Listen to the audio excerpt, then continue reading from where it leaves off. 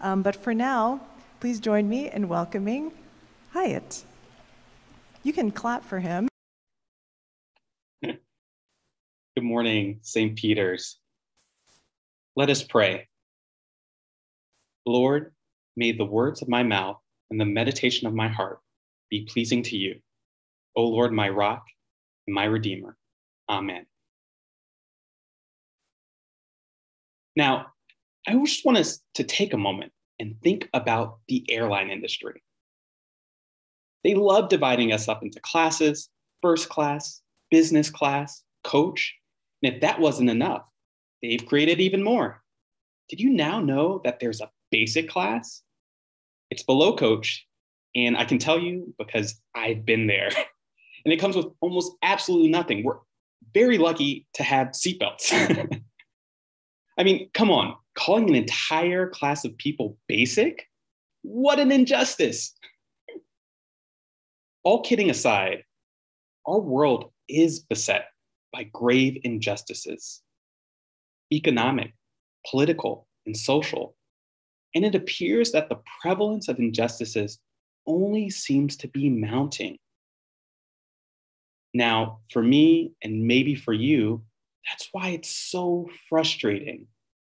At times, perhaps most of the time, the scoreboard between justice on the one hand and injustice on the other seems to overwhelmingly favor injustice. This raises lots of questions for me, but most salient is the question, where is God in the midst of injustice? At its core, this question is a question of theodicy. And simply stated, a theodicy is a subset of the problem of evil. How could a loving, good, all-powerful God coexist with a world in which evil often prevails? Now, over centuries, theologians, skeptics, and lay people alike have all offered their own perspectives on this question. And while I wish, and I mean, I really wish that we could dive headfirst into this rich intellectual history, I'll save you the pain. I know full well the Episcopal Church's 11th commandment, thou shalt not preach longer than 15 minutes. And I will do my best to honor that today. But fortunately for us, the story of Amos, part of which we read today, illustrates three core principles of how God operates in a world of injustice. God, one, speaks to an unjust world. God calls out unjust systems, and God anoints ordinary people to fulfill his vision of justice. Before exploring those principles, we must first understand just a little bit more about the world in which Amos inhabited. Amos lived in a world marked by injustice. Elsewhere in Amos, we learn just how pervasive injustice is in the world Amos lives in. You see, before our story picks up today, Amos, inspired by the Holy Spirit, has been on a whistle-stop tour around Israel. Since being called from the pastures in Judah, Amos has been preaching nonstop, giving blistering accounts of nations, most of whom are Israel's neighbors, wallowing in sin, turpitude, and wickedness. Indictments against these nations detail grievous offenses: uninhibited greed, diabolical war practices, unconscionable immigration processes, and systemic state-sponsored violence directed at the most vulnerable members of their society, just to name a few of them. And what of Israel? How had God's very own nation chosen to be the vessel to reveal God's glory compared to her neighbors? She too found herself mired in wickedness. This wasn't a new development for Israel. Embroiled in a long-running civil war, Israel had splintered into two morally defunct halves: Israel in the north and Judah in the south.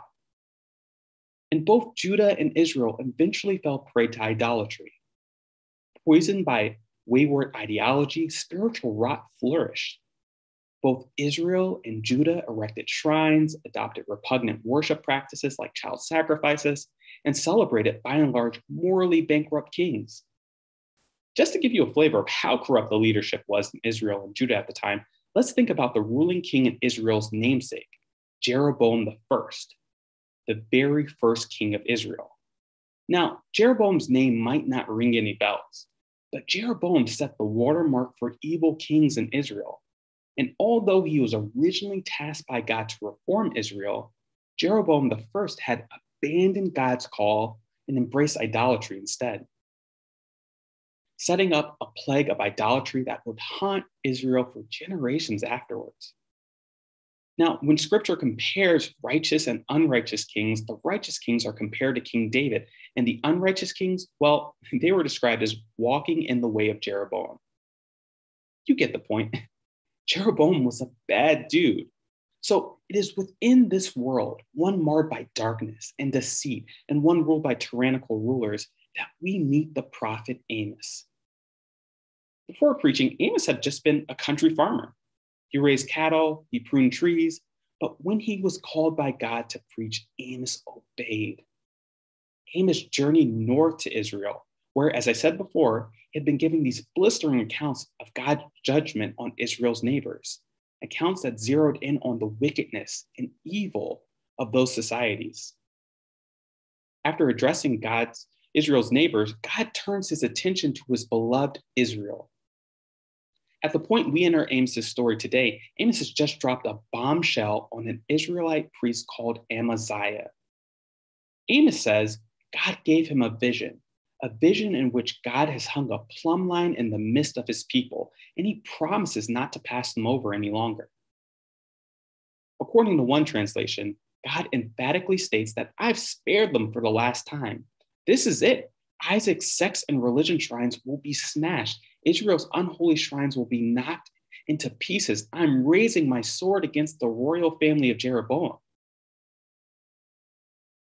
God's movement here and throughout Amos's story is critical.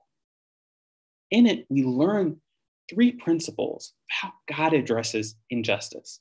Now, principle number 1, God speaks to an unjust world. No less than 16 times in the compact book of Amos, a book that is only 9 chapters, does the phrase appear, quote, "This is what the Lord says," end quote. There, in the midst of all the anguish, wickedness, and evil, is a God who refuses to be silent. God is speaking to Amos, and through Amos to the entire world. He speaks to the seculars and the sacred, the well-off and the downtrodden. Isn't this amazing? That in the face of injustice, God is speaking? Now, that God is speaking can seem a bit counterintuitive. It is easy to assume that God has nothing to say in times of hardship, particularly if you find yourself bearing the brunt of injustice.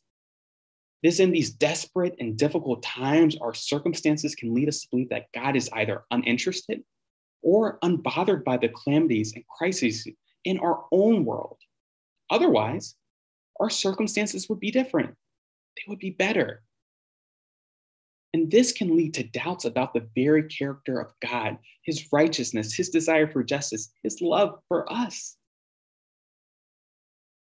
But in Amos, we see that God has plenty to say on the world's crooked systems and conventions.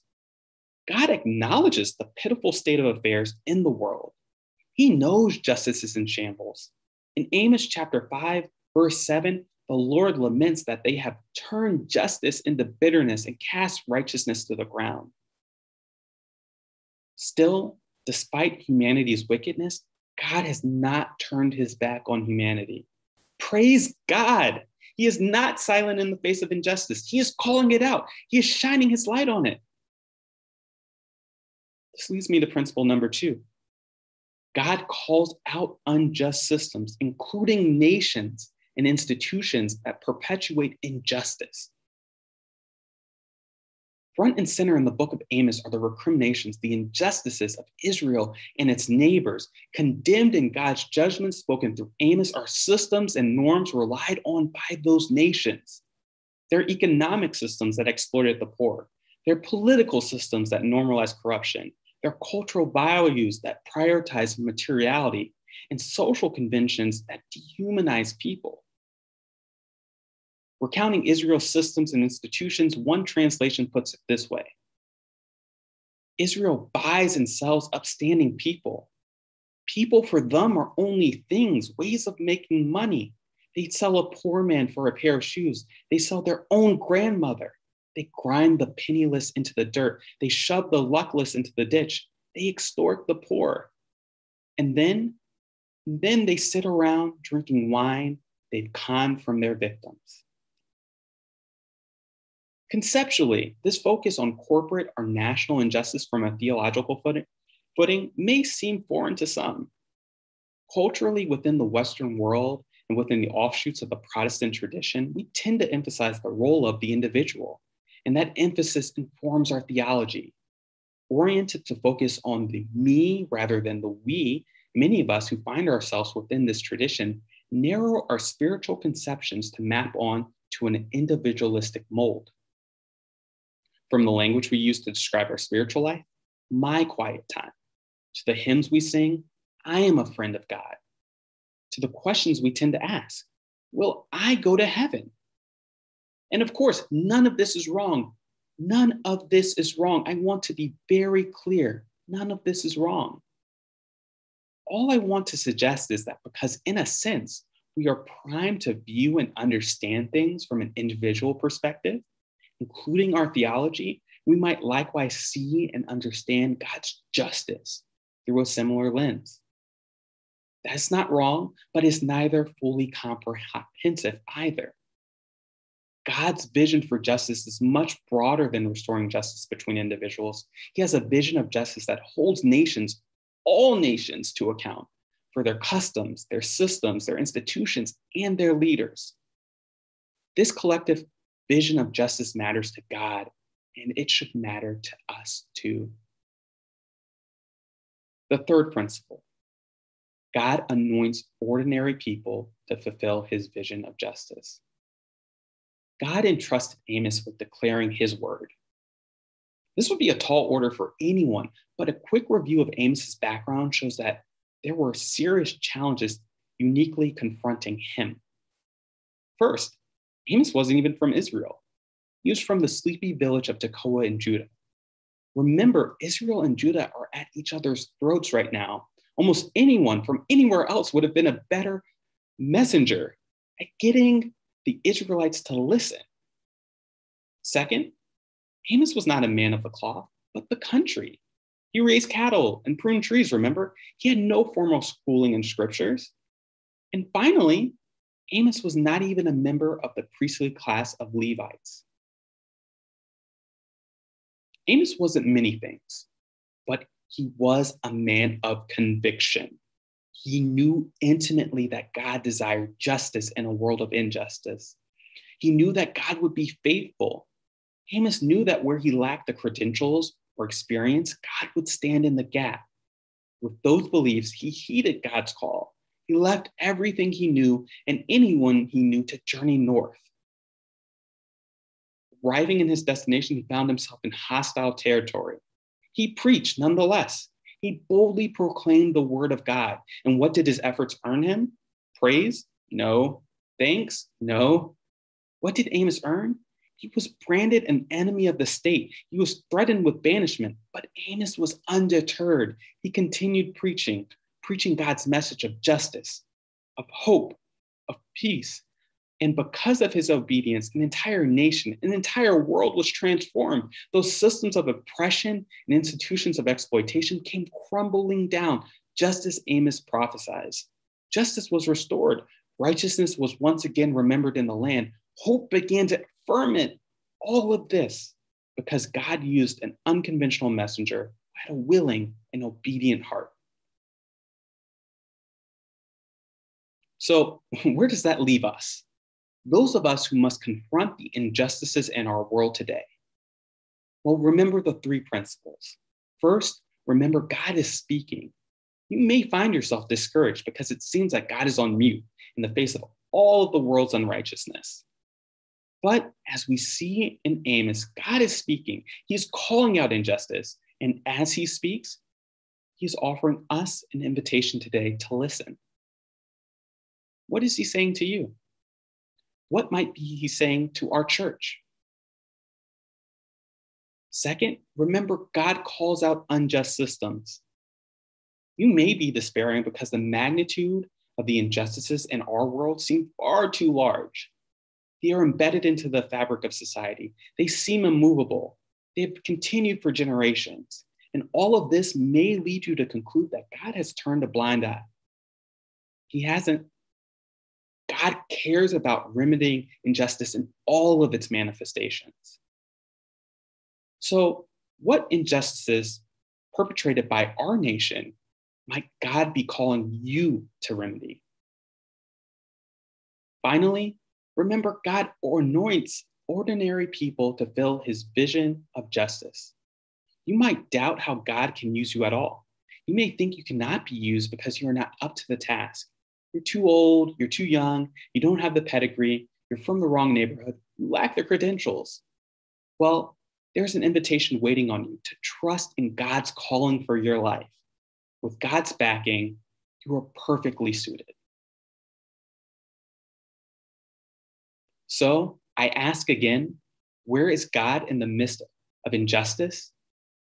God is with us. Amen.